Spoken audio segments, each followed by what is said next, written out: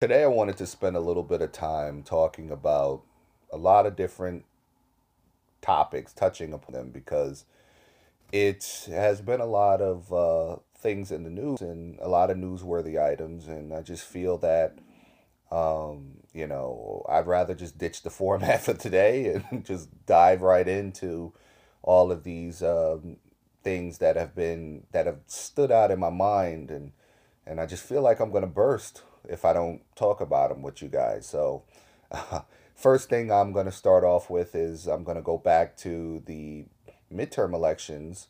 That was the last place that I left you guys, right before the midterm elections. And I'm not going to go into depth. Obviously, everybody knows, the Democrats won the House back. The Republicans held on to the Senate. There were a lot of big wins for the Democrats. Um, and for that matter, a couple key losses for the Democrats that really hurt, especially on the Senate level and on the governor races in a couple states. And again, I'm not going to go into depth about that. I mean, there have been many different analysis and in-depth looks at these particular races, and that's not what interests me. What interests me is looking at the data and the numbers after the elections, where it was it was interesting looking at the opinions and the overall affect of a lot of the Democrats in the Democratic base. And it was a sort of a disappointment, I felt, for a lot of people, where they felt they were feeding into this bullshit narrative about this blue wave and this blue tsunami or whatever the hell they were calling it. And they just felt that, I don't know, that Republicans weren't going to win any key Senate races or governor races, or I don't know what they thought. But at the end of the day, it was a wonderful, rousing success. And when you look at the numbers, which I did, I was able to compile and I wrote down some numbers that, just to contextualize briefly the monumental success of the races and the outcomes of the race.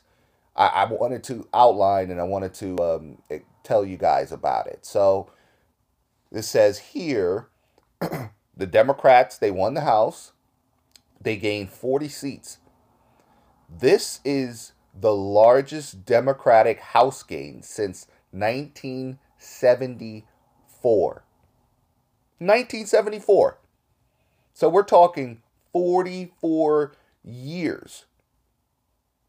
This is the largest House gain by the Democrats. If that's not a rousing success, if that's not an indictment on Donald Trump, if that's not what gives you hope and is promising going into the 2020 elections, I don't know what is. I don't know, you're walking around moping because you thought that the Democrats were going to take the Senate, or I have no idea, or that the Democrats were going to win every single major election. No, that's not realistic. But, this is very promising. We're not talking about one of your run of the mill, one of your run of the mill flip flops, where if it's a Republican in office and in the all facets of government, well, of course, the next midterm election, the Democrats are going to come in and they're going to flip the House. I mean, the same thing happened with Barack Obama in 2008. Democrats controlled the House, they controlled the Senate, they controlled, the presidency. And then in 2010, the Republicans took the House back. And then in 2012, they took the Senate back. No, looking at these numbers, I mean, the turnout and the amount of seats flipped is the most seats flipped since 1974. It also says, the numbers, that Democrats won in this past midterm election won by a wider margin than Democrats in 2006, than the Republicans did in 1994 and 2010. So when the Republicans took the House in 2010,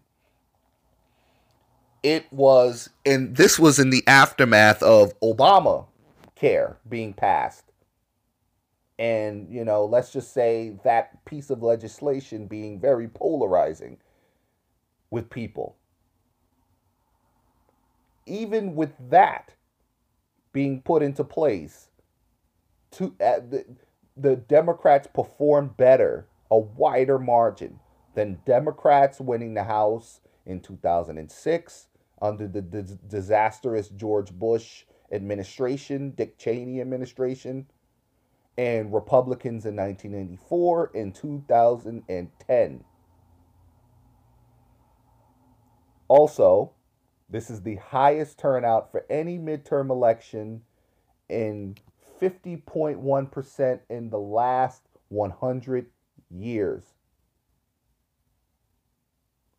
This is the highest turnout for any midterm election in the last 100 years. 35 million more people than 4 years ago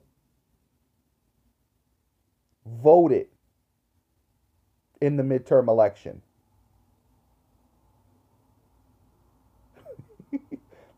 If that's not promising, if that's not an indictment, if that's not the Donald Trump effect, because you hear this a lot from Trump supporters. It's all overblown. Donald Trump is popular. It's the media. It's the liberal media, right? When they say that, they cite numbers to suggest that Donald Trump, his popularity oscillates between 35%, his favorability ratings, 35% to 45%. That's not the case. That's not true. I don't listen to the liberal media because, they said Hillary Clinton was going to win. So, ha ha. Damn you, libs. You don't know what you're talking about. It's all just liberal. It's a liberal slant. No.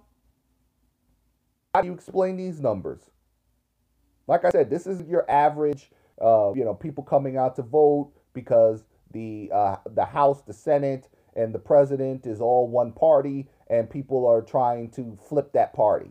No, because it wouldn't explain the fact that this is, the highest turnout in the last 100 years, and that 35 more million people voted than they did 4 years ago in 2014 midterm elections. What does that say? Seriously. Right? The House Democrats won 10 million more votes than the House Republicans. The largest raw voting margin in midterm elections. Let's see here. Just trying to go through. All right, so voter turnout. All right, so they go through the different, and I found this very interesting. Not particularly surprising, but still, I love looking at data. Like raw data as far as who's voting for what particular groups, whether it's ethnic groups, racial groups, gender groups, age groups. I find it very interesting. Where support lies amongst these key demographics. So, voter turnout. You had 69% of voters, Hispanic voters, voting Democratic. 29% voted Republican. 44% of white voters voted Democratic. 54% voted Republican. Black voters, 90% voted Democratic. 9% voted Republican. well, it would actually be like 10%. 77% of Asians voted Democratic. 23% voted Republican. Now, what that tells you, what I find very interesting, is that you have essentially the demographic that you call white. I mean, let's just call it, let's call a spade a spade. Because you hear this a lot from the Republicans and the right wingers, right? They talk about identity politics. And that's the reason why the Democrats get the votes from the blacks, and they get the votes from the Hispanics, and they get the votes from the Asians, because they play upon identity politics. And, a common retort, which is absolutely factual, is that, yeah, okay, identity, but identity matters. Pointing out an identity is is okay, that's fine. But, no one says anything when the Republicans in the right wing play quote unquote identity politics. When they're trying to, when they're trying to appeal to evangelical Christians by playing upon the Bible, and playing upon, certain social conservative values, what the hell do you think that is? Isn't evangelical like groups and Christian groups, isn't that like an identity? Isn't religion identity? Isn't, playing upon, white males mainly from rural to middle class populations? That's not identity? And that's a common retort when people on the right try to play that bullshit, and it's like a right-wing virtue signal, because it's like, well, we're above the fray. We don't have to rely on, using cheap political points to politicize, certain ethnic groups. Right. Let's just call it what it is. If the Democratic Party is a party of black people, a party of Hispanic people, a party of Asians, a party of the youth, a party of females, and that can really depend on a lot of things. Not white females, but like females of color. Then what do you call the Republican Party? And I would say, and the data bears this out, 54% overall in the entire country, 54% of white people voted Republican. It's not even close. It's going the opposite direction. Typically speaking, it's 50-50. It's not even 50-50 anymore. It's not even close. The Republican Party is the white identity party. So I don't want to hear anything else about these people in identity politics, because the data suggests in every conceivable fashion that even in a time where you would think that there would be less Republican turnout and more Democratic turnout, which I just highlighted the numbers, that even then 54% of whites voted Republican. What does that tell you? Another key stat that I found interesting was that voting for the first time, that Hispanic voters, 27% of Hispanic voters voted for the first time in this election. 18% black, which is pretty substantial. You're talking about a quarter of the voting bloc coming out to vote for the first time in an election. Because I don't think it specifies for midterms. I think it's just overall voting for the first time. And for white voters, 12%. Now, looking at it from on a state-to-state level, Hispanics make up made up the largest share of voters in Arizona, in Nevada, in Texas, in Florida, and it's very telling. In the Senate race in Texas, 64% of Democrats, 64% of Hispanics voted Democrat, 35% Republican. In the governor race, 53% of Democrats, the Hispanics voted Democrat, 42% Republican. In Florida, the Senate race, 54% of Hispanics voted Democrat, 45% voted Republican. In the governor's race, 54% voted Democrat, 44% voted Republican. In the Nevada race, 67% voted Democratic for the Senate, 30% voted Republican. 66% in the governor's race for Nevada, 29% Republican. In Arizona, 69% Democratic, 31% Republican.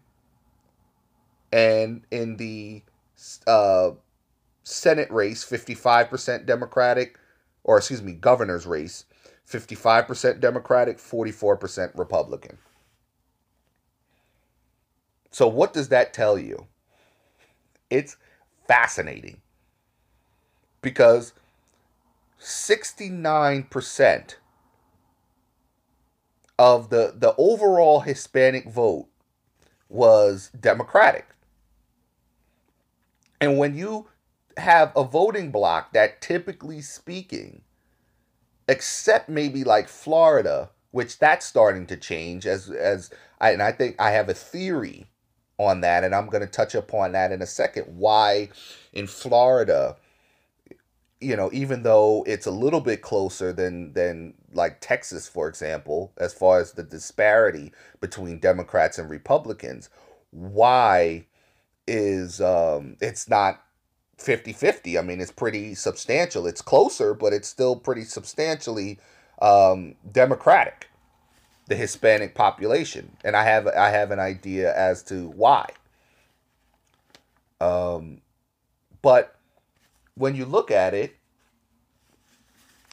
it's when you have these key states in a lot of cases making up large shares of voters.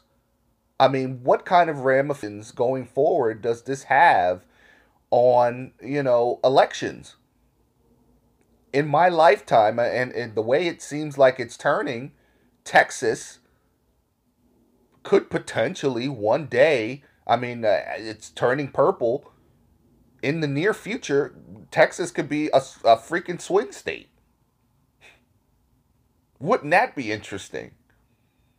If Texas one day became a swing state, like what? It's like Bizarro World.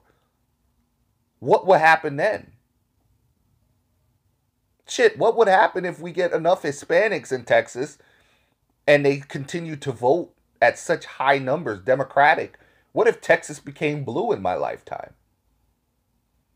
I mean, shit, my father talks about New Jersey in when he was, when he first came from Jamaica in the 1970s. He said by like the late 70s, early 80s, New Jersey was a swing state. I had no idea. I'm like, New Jersey? A swing state? He was like, yup. New Jersey, they overwhelmingly voted for Ronald Reagan in 1980. It was a swing state. It wasn't a solidly blue state. And you fast forward now to this current administration, and you see how the New Jersey people, how, and I live in New Jersey, um, how they flirt with Republicans, Chris Christie, and you had some of the local government positions filled by Republicans, even though it's considered a solidly blue state. Now, I mean, in every single local facet, in every single local election, the the Democrats won just about in every single representative election. In every single local election. New Jersey is completely like their local legislative branch, like it's all Democratic. So I just find that very, very, very, very interesting. But what does that mean going forward? What does that mean? Seriously. It's not a hypothetical question. What happens to places like Arizona? Places like Nevada? Are they swing? Do they become blue over the years? What happens? I mean, these are, what happens culturally,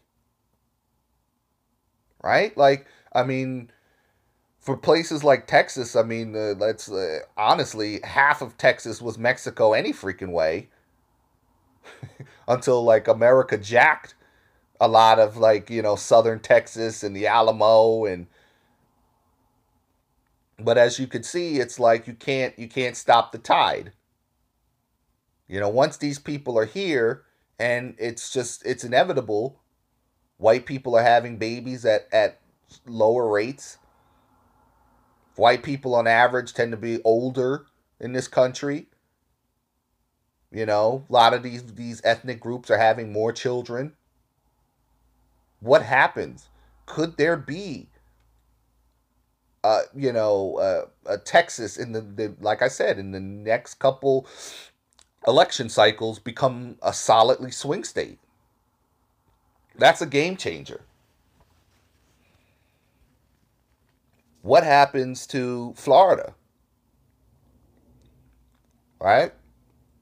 Because, and I'm just going to go into my theory as to why I feel that it was so noticeable, because they say that out of all of the Hispanic groups, that the Cubans, you have it's obvious, you have a high influx of Cubans in southern Florida, for example, and they tend to be conservative. They tend to vote Republican, right? Like, so that's generally, they tend to be, strictly Catholic, anti abortion. So on average, they tend to vote more Republican. They don't really vote Democratic.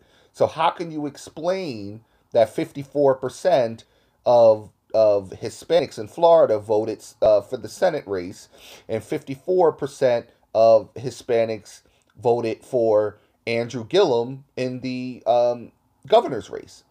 And I have two words as to why that is the case: Puerto Ricans. Puerto Ricans. That is the gonna be the interesting, just looking at it from a geographical standpoint. It's going to be interesting looking at Florida going forward, because Florida, I think, is always going to be one of these like bizarro states where everything, it's like, no matter what, it's going to be.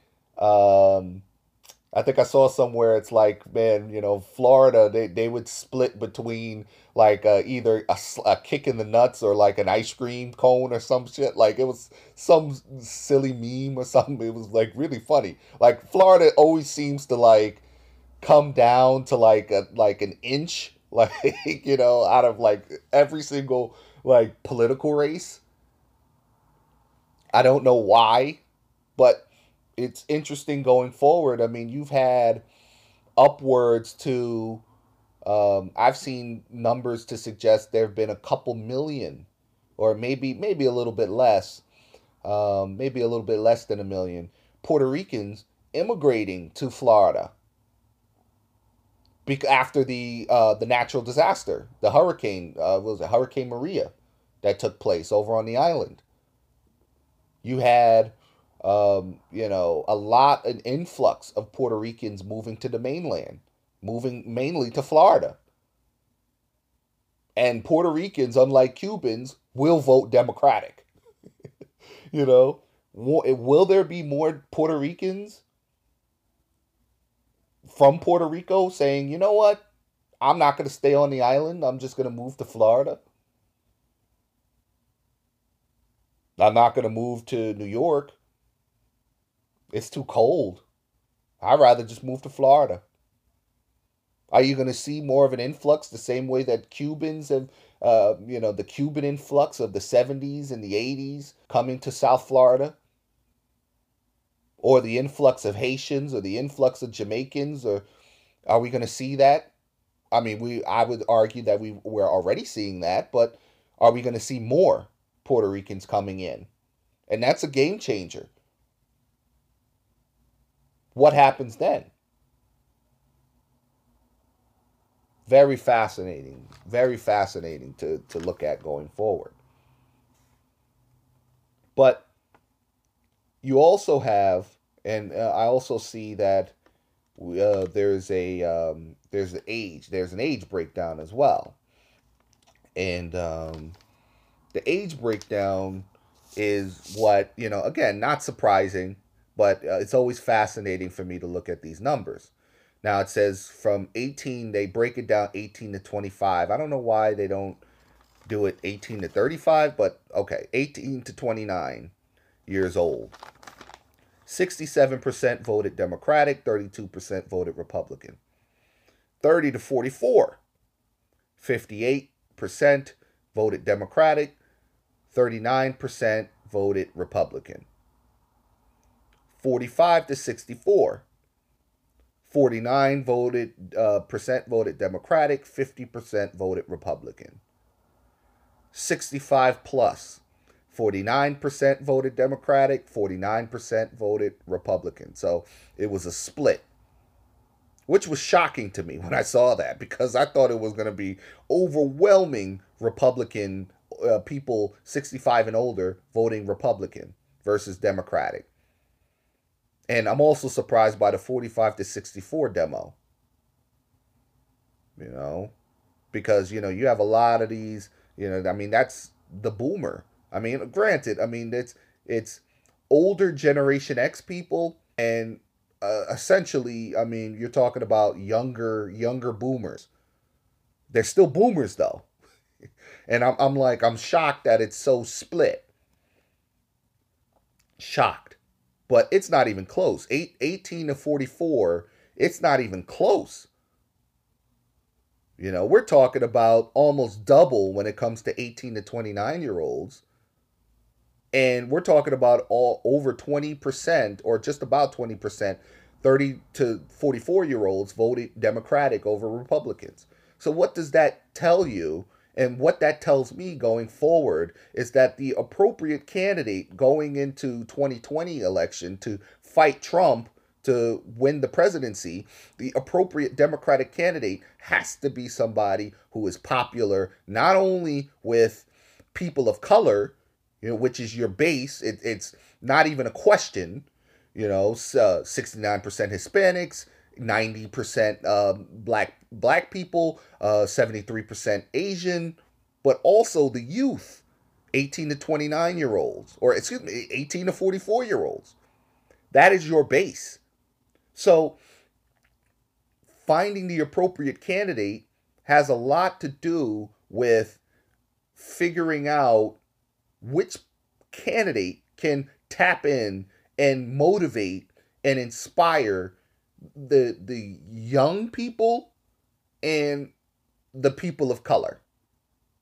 Without a doubt, without a shadow of a doubt, that is your base. But of course, the Democratic brass, they're going to put out Joe Biden. They're going to put out the wrong candidate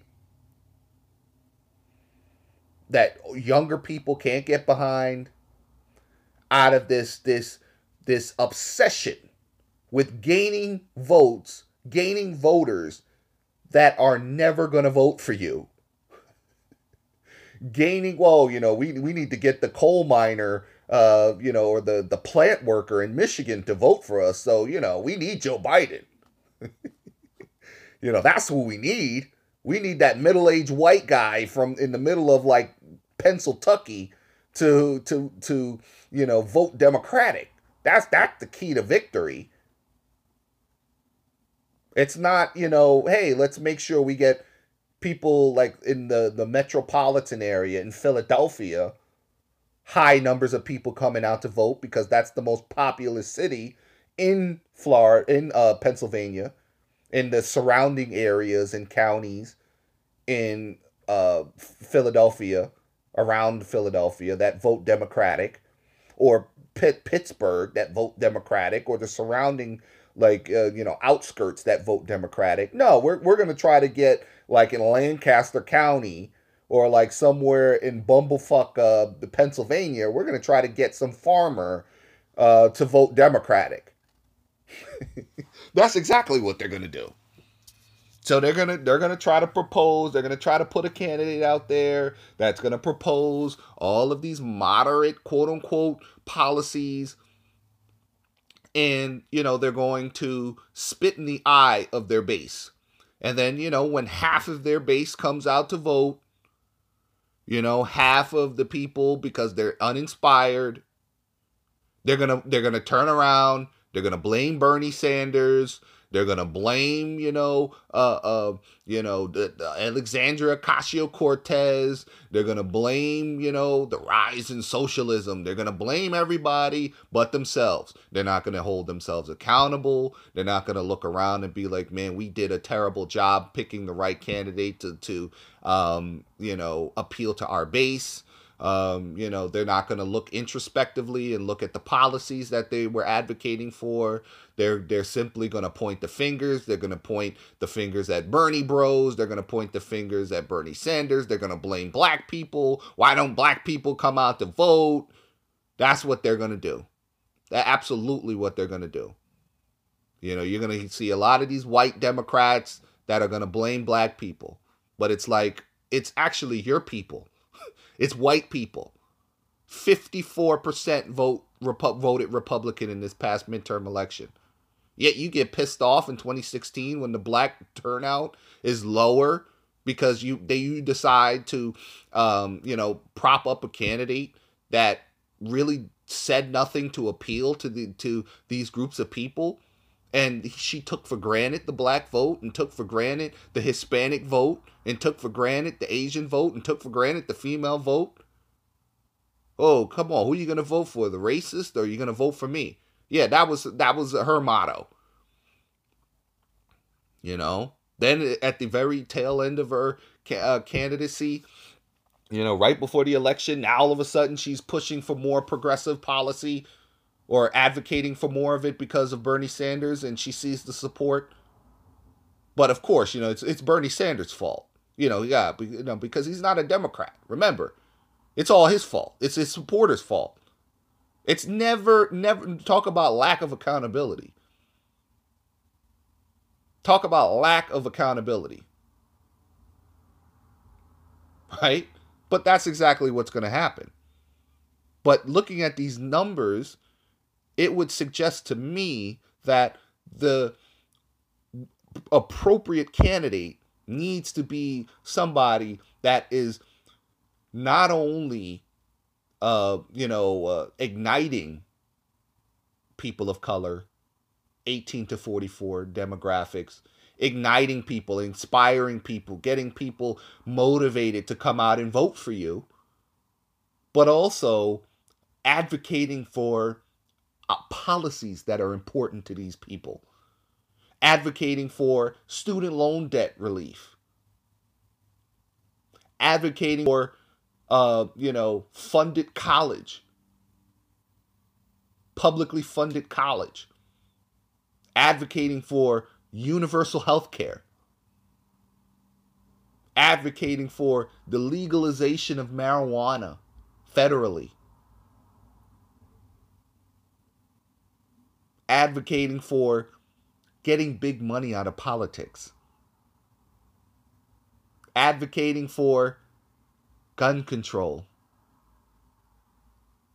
which is all your base in high numbers advocate for.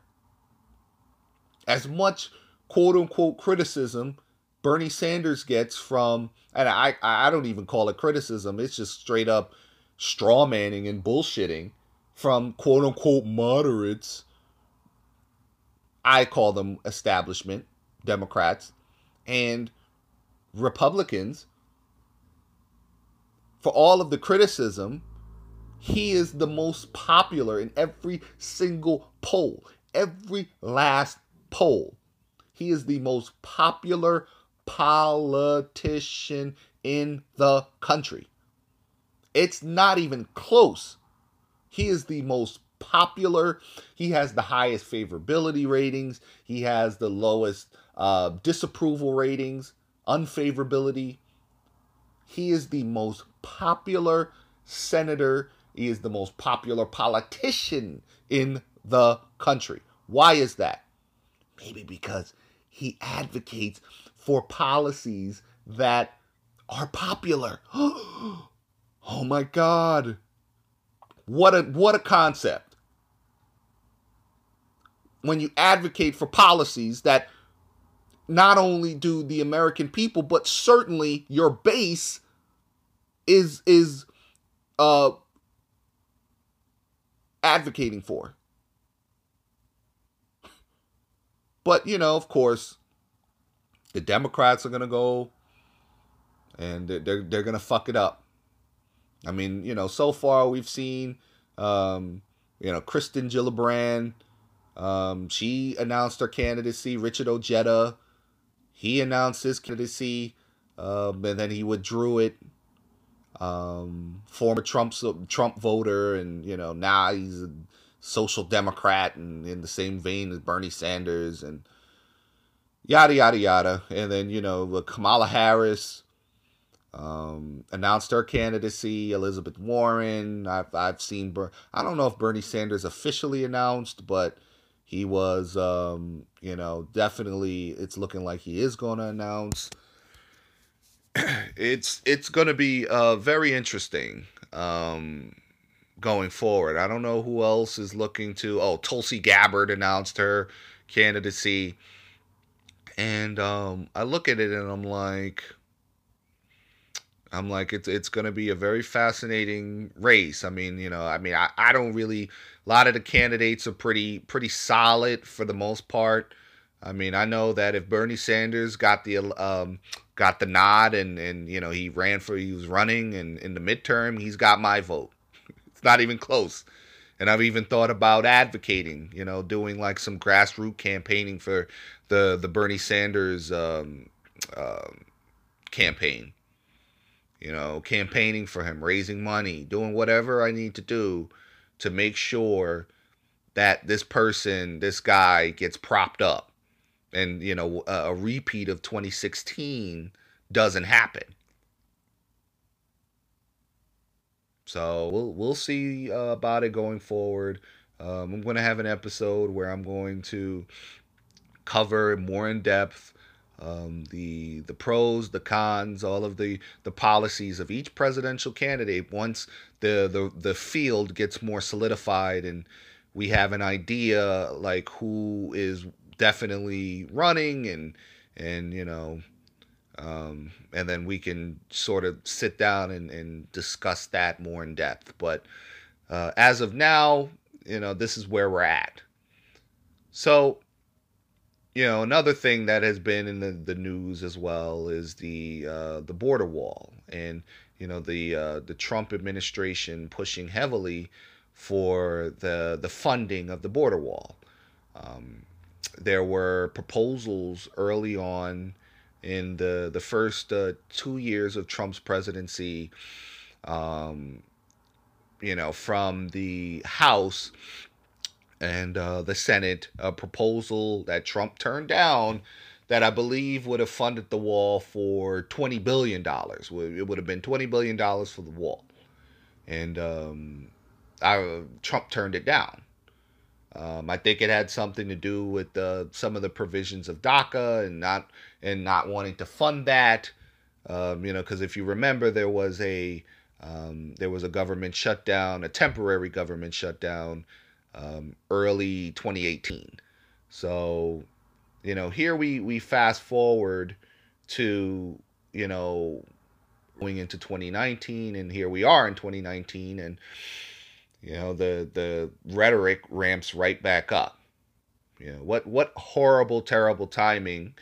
It's like this guy's supposed to be some genius, and he's the master of the art of the deal, and I'm like, you had the House, you had the Senate, and then you are all Republican, and somehow, some way, you couldn't get any funding for this wall. You decide that, right before the midterm elections, I'm going to push and advocate and talk about the crisis at the border, and all of these, using all of these scary boogeyman terms to get people riled up, more or less his base. And you now decide, I'm going to, as the Democrats are looking like they're going to take the House, and the Democrats do subsequently take the House, you're going to wait. And then now all of a sudden, I need $5 billion for this wall, and it's a national emergency, and it's just been a disaster. 35-day government shutdown, the longest government shutdown in American history. 800,000 federal workers furloughed, which means they were, not getting a paycheck, which is exceptionally cruel considering the fact that, based on the economic landscape, your average American, has less than $1,000 in savings. Your average American lives paycheck to paycheck. And we're talking about, workers that don't make, 50, or not even 50, but like $100,000+ a year, right? You're talking about workers that are probably making like $40,000 a year, living paycheck to paycheck. And it's exceptionally cruel because there have been stories that have come out where people were sleeping in their car, people were being evicted. And I always say this, like, what kind of heartless bastard is going to evict somebody out of, if I'm a landlord, which I'm looking to get into real estate and ultimately renting properties out. But I would never, if I'm looking on the news, I'm seeing like, I have a tenant who works as a TSA worker, and he's not getting a paycheck. And I'm like, oh, tough shit. You better give me my rent or else I'm kicking you out. I mean, it's just like cruel as hell. But, that's just the way of the world. There are people out there that are real cruel assholes and jerks. And, if there was a hell, I would love to believe people like that go to hell if there really was one. But that's besides the point. So, you hear these stories, these gut-wrenching stories, and, all for what? I mean, it's really sad. And when I hear the corporate media, when you watch CNN and they bring people on, and you watch like Fox News and you watch MSNBC, and they try to frame it as like it's both sides, they need to come together, and both sides, they're at fault. And I'm like, but the data doesn't bear that out. Data doesn't bear that out. Over 50%, I believe it was 60, it may have been like 60, like 62, 63% of Republicans, or excuse me, of the American people. So the voting bloc, not broken down by Republican and Democrat, but the voting bloc, say that the Republicans, and Donald Trump more specifically, is the blame for the government shutdown, or was the blame.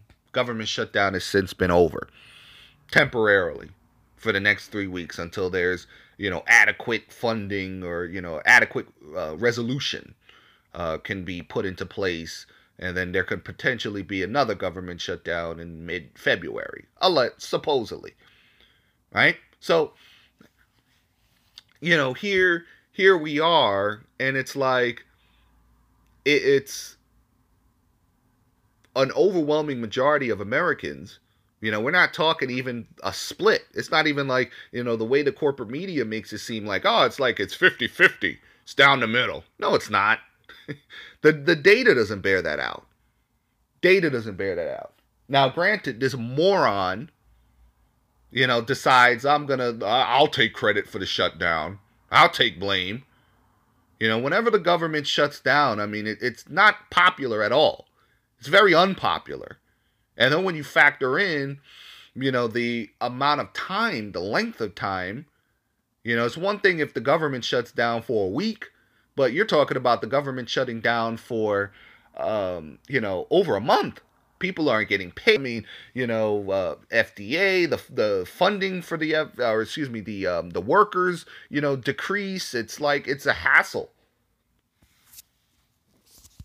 So, you look at that, and then you may have people who are sympathetic to Donald Trump, who may be sympathetic to the wall, but they're like, at what cost? I'm not willing to shut the government down and have people not paid for a month or two or over a month because of this wall. Hey, I may, be lukewarm on it. I may not like mind it per se, but at what cost? I'm not willing to die on that shield, so to speak. And then, of course, you have, and it makes sense, I mean, you have about 35% of the country that are his loyal supporters, his loyal base, and no matter what he does, no matter what he says, no matter it is what it is. They're going to support every single word. They're going to believe every single word that he says. They're going to hang on every word. So, it makes sense. I mean, you have the other contingency of the country, 35 to 37%, that they are fine with a government shutdown and they support a wall. And of those groups of people, 75% of them, they were polling, said that it would be unacceptable, and this was during the government shutdown, if Trump, opened the government back up without border wall funding. So, that goes to show you why the government shutdown went for so long. I mean, you're talking about an overwhelming 3/4 of his base is like, you don't open up that government by no means, by any means, you do not open that government up without that money for that border wall. Right?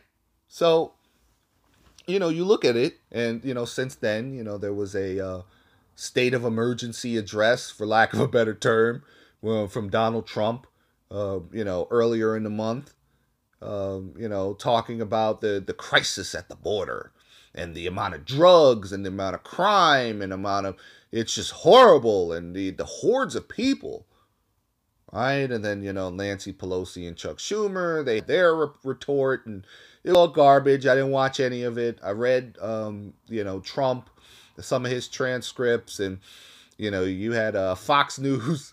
Go figure. Even freaking Fox News was fact-checking Donald Trump, and they had live fact-checkers on CNN. PolitiFact did a live fact-check on Trump's proclamations about the crisis at the wall at the border, and why a wall is needed for American security, and blah, blah, blah, blah, blah, blah, blah, blah, blah. Right? So, again, he gives off the tired old cliches about the drugs, and majority of the drugs, the heroin, and a lot of the epidemic that we have now, the opiate epidemic, could be blamed on Mexico, and the drugs, the heroin that comes from there, and of course, he's telling a lie as far as in the sense that it's a lot more complex. And absolutely, it's true that a lot of the drugs, or most of the drugs, flow from Mexico. They come up from Mexico into the United States. But what he neglects to tell you is that 90% of these drugs come through smuggled at legal ports. They don't come through at random points in the border.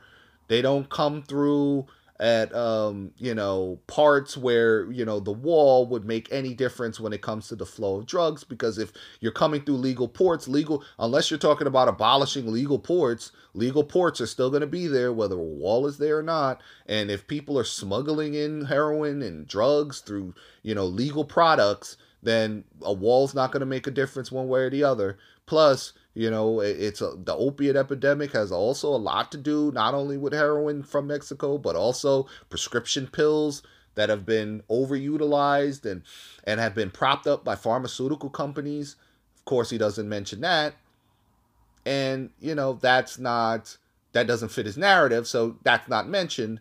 That, we have more people dying in this country. The most deadliest drugs are prescription drugs. More deadly than marijuana, more deadly than cocaine, more deadly than meth, more deadly than heroin. It's prescription pills. It's Valium. It's oxycodone. It's all of those pills. Xanax. That's what it is. It's antidepressants. It's pain relieving pills. That's what it is. But, of course, it doesn't fit the narrative. And, you have people, luckily, who fact checked it. And that is proven to be false. Then he talks about,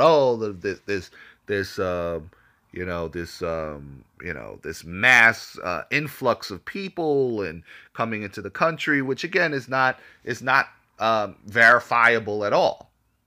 Right? There's no evidence to suggest that there is a mass influx of people coming across the border. It's generally speaking, people come across the border, coming from Central America, coming from Mexico, and that pretty much stays fairly steady.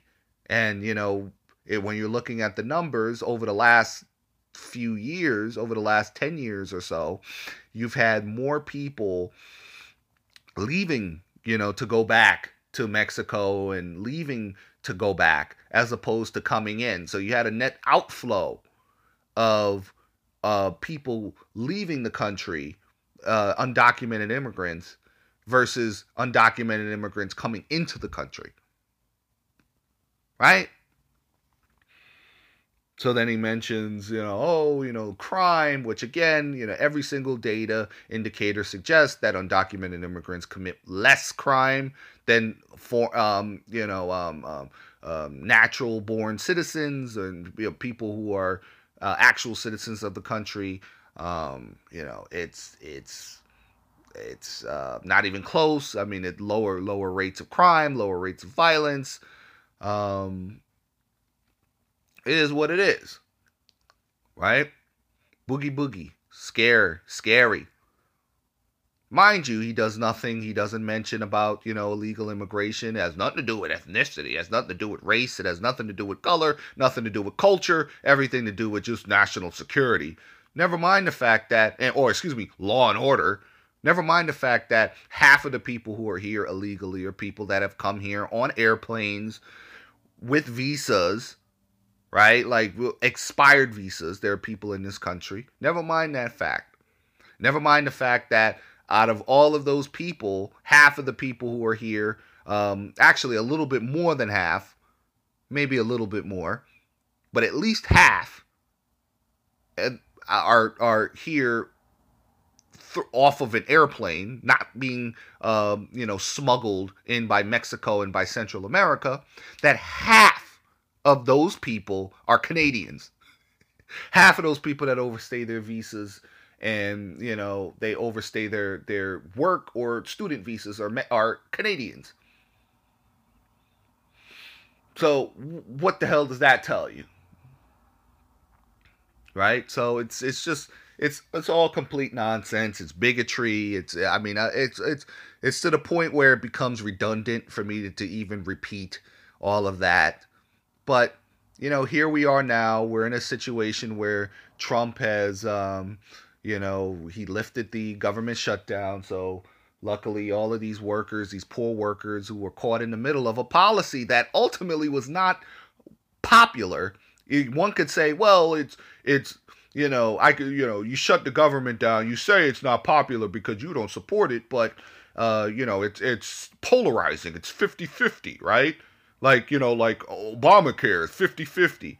But every single poll that I've seen, vast majority of Americans are either like, the wall, I don't support the wall at all, or I don't support the wall at this cost.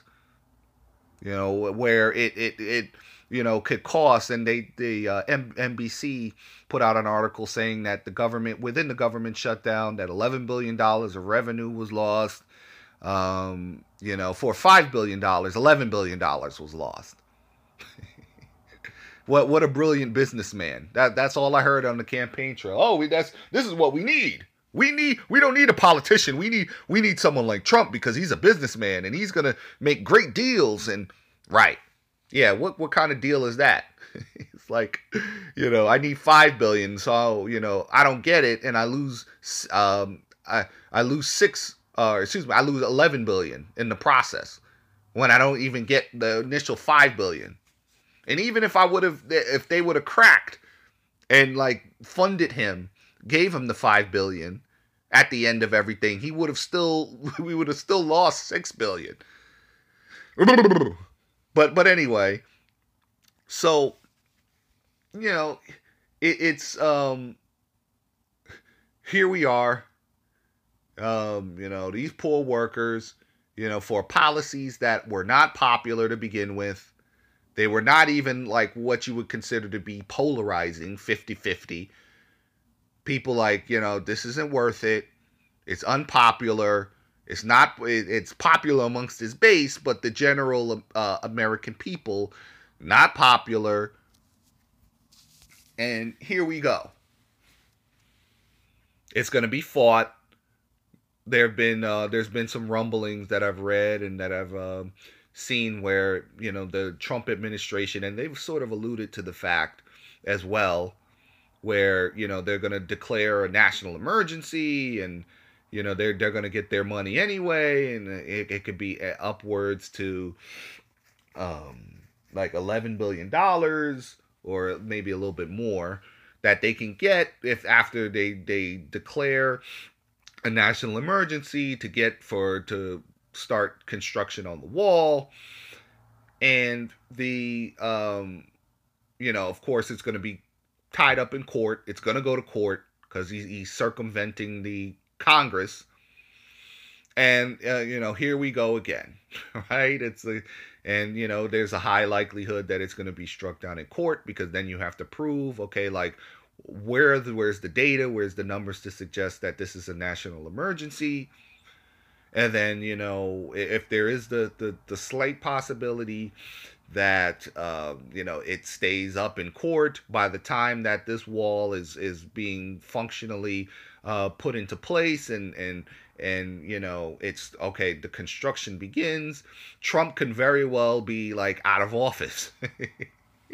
Trump could very well be out of office next year. And even if he won re-election, which is a real possibility, considering how the Democratic elite, the people, the DNC, and how garbage they are, and as unpopular as Donald Trump is, he can certainly win re-election. Donald Trump is, even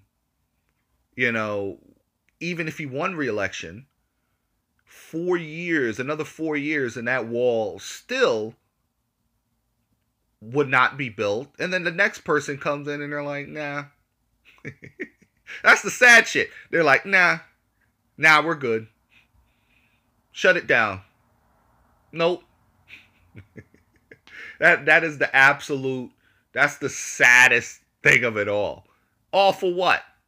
You get people evicted from their homes. You're getting people, not able to pay their bills. You're getting people, destitute, out on the street, not getting their paycheck for a policy that is not popular, that, every single engineer that is spoken to about it suggests that it's going to cost substantially more money because of the difficulty of putting a wall in the location and putting a wall, like, there are mountains and there are rivers and there are, all of these things on the border of Mexico and the United States, and the sheer mileage, over 2,000 miles of border, and then private property, and all of these things that would hinder a wall that goes from all the way from the eastern part, all the most eastern part of Texas, all the way to the most western part of California. It would cost, all engineers that I've heard and that speak about it, like that I've read that speak about it, suggest that it's unfeasible, that it's I mean, it's doable, but it's going to cost a whole hell of a lot more money than $5 billion or even $11 billion. I've heard in some cases upwards of $50 billion, that it would cost. And then when you factor in the the manpower, but the money and the amount of how feasible it is to build, in a lot of these terrain, to build a wall like that all the way through. We're not talking about a gate, we're talking about a wall. Here we go. Unfeasible. But it is what it is. Him, his supporters, they're all far gone. The great thing about it is that although Trump has more support, quote unquote, his base makes up about 30% of the country, of the electorate, which is fine. Because it's hard for me, as bad as people say, oh, Trump is terrible, Trump is horrible.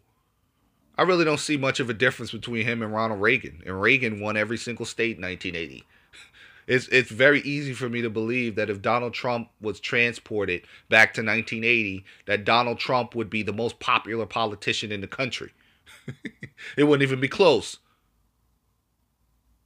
So, you fast forward to 2019, and he's wildly unpopular, and the way, his viewpoint, his outlook on life is wildly unpopular, and it's wildly the most unpopular with people of color, which by 2050 you're going to have it's going to be at least half of the country are going to be people who are categorized as people of color, and the other half being white people, right?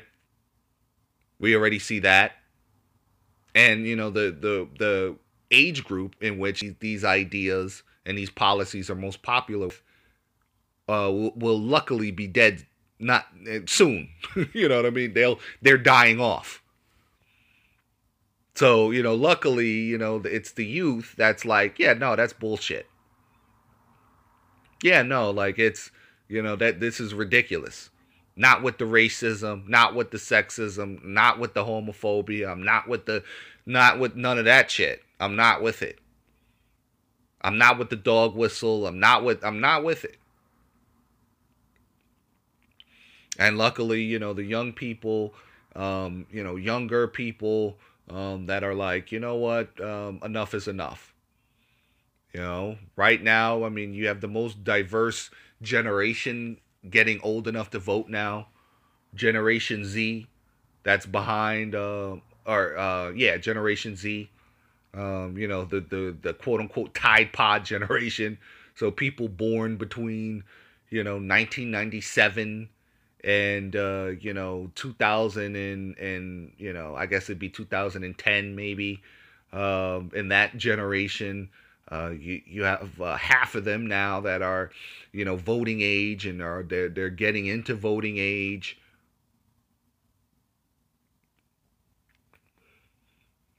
So here we are, most diverse group of the most diverse generation in American history. Luckily, if you can take in um, any solace in the direction of the country, you can look at the fact that these people are a dying breed, in which they are. They're dinosaurs, these ideologies. So, I look at this and the border wall, and, it's all for naught. It's just a product of which, the Trump administration, the Trump administration being the Trump administration, and they are who they thought or they are, excuse me, what we thought they were. To quote former coach Dennis Green, right? It's like they are who they thought who we thought they were, and that's exactly what this is. For all the people, and maybe in a way, there was some positives of Trump being elected, because you had, I don't know how much of a percentage. I didn't look at the data, but you kept hearing this pervasive, like, oh, I don't believe Trump. It's all bullshit. It's hot air. It's, whenever he would say something or advocate for a policy, he's just talking shit. He's just like talking shit to his base. I don't believe him. Kind of using it as a buffer and a justification to vote for him, or for people that they know who are close to them that voted for him, that may not be racist or hold these bigoted views or hold these antiquated views. It's bullshit. He's not really gonna do it. I love, now that all of the rest, a sane thought process was like, yeah, he is.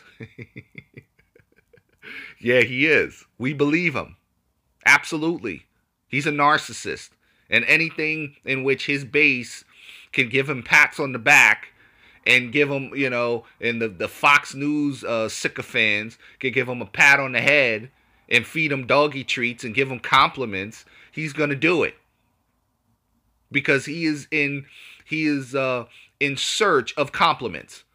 So if a wall is going to garner him, support, red meat support to his base, and make him out to be the victim in the eyes of his base, but you're a narcissist and you think that you have a whole hell of a lot more support with the general country than you do. I just got finished watching the Ted Bundy tapes on Netflix. And it was interesting because for all of Ted Bundy's intellect, very intelligent guy, they were showing, like, after he was caught for the last and final time, and he's on trial for the murders of, like, the Florida State girls,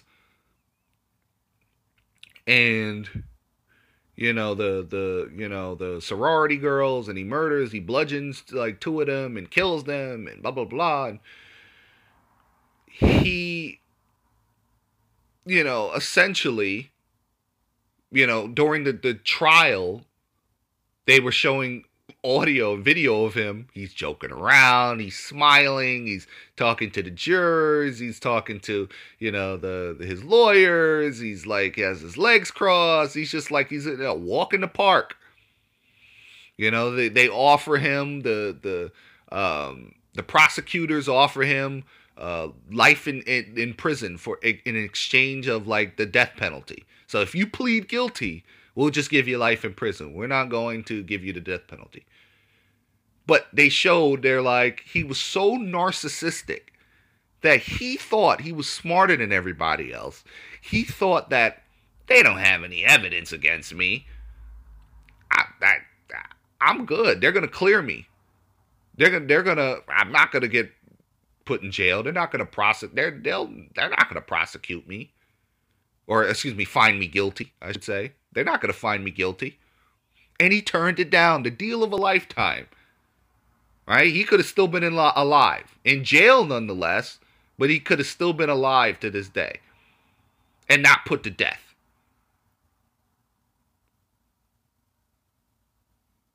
Yet, he was so narcissistic that he's like, nope, I'm not taking it. I'm not pleading guilty. I'm not, because, I'm innocent. What? I'm innocent. Even though people on the scene could identify him, He knew that he was killing these people. Yet he thought he was so much smarter than everybody else. He thought he was just going to charm everybody and get out scot-free. That's Donald Trump. That is, someone who is not a narcissist looks at that and they're like, why would you even, why wouldn't you just take the deal? Spend the rest of your life in prison. Why would you take the deal, not take the deal and risk doing, going the death penalty, putting yourself to death? It's almost 100% certain that you're going to be convicted and put to death. But when you're a narcissist, as smart as you are intellectually, and not saying Trump is smart intellectually, but I'm talking in terms of Ted Bundy, IQ-wise, when you're a narcissist, all of that goes out the window. And you become the most irrational person ever. To where someone who is not, they're like, what? That doesn't make any sense. That's Donald Trump. He's such a narcissist. I'm sure he believes that, he's the most popular politician in the world. And he's just he's the most popular politician. And, he's, people are really, the people love him. And people, he has just this huge amounts of support. And he has his base. But he does not have the majority of Americans do not support him. Do not support him. Do not support his policies. Do not support his outlook on life. Do not support the administration as a whole. So, we look at this and, we see this, and this can certainly be a momentum thing going forward. Trump, the wall, does not get funding. Trump opens the government back up in defeat. Wasn't going to get funded anyway. He took credit for the government shutdown, in which almost 1 million federal workers didn't get paid. All for a particular policy that's unpopular for a guy that has a favorability rating that oscillates between 35% and 45%. And this is where we are as a country.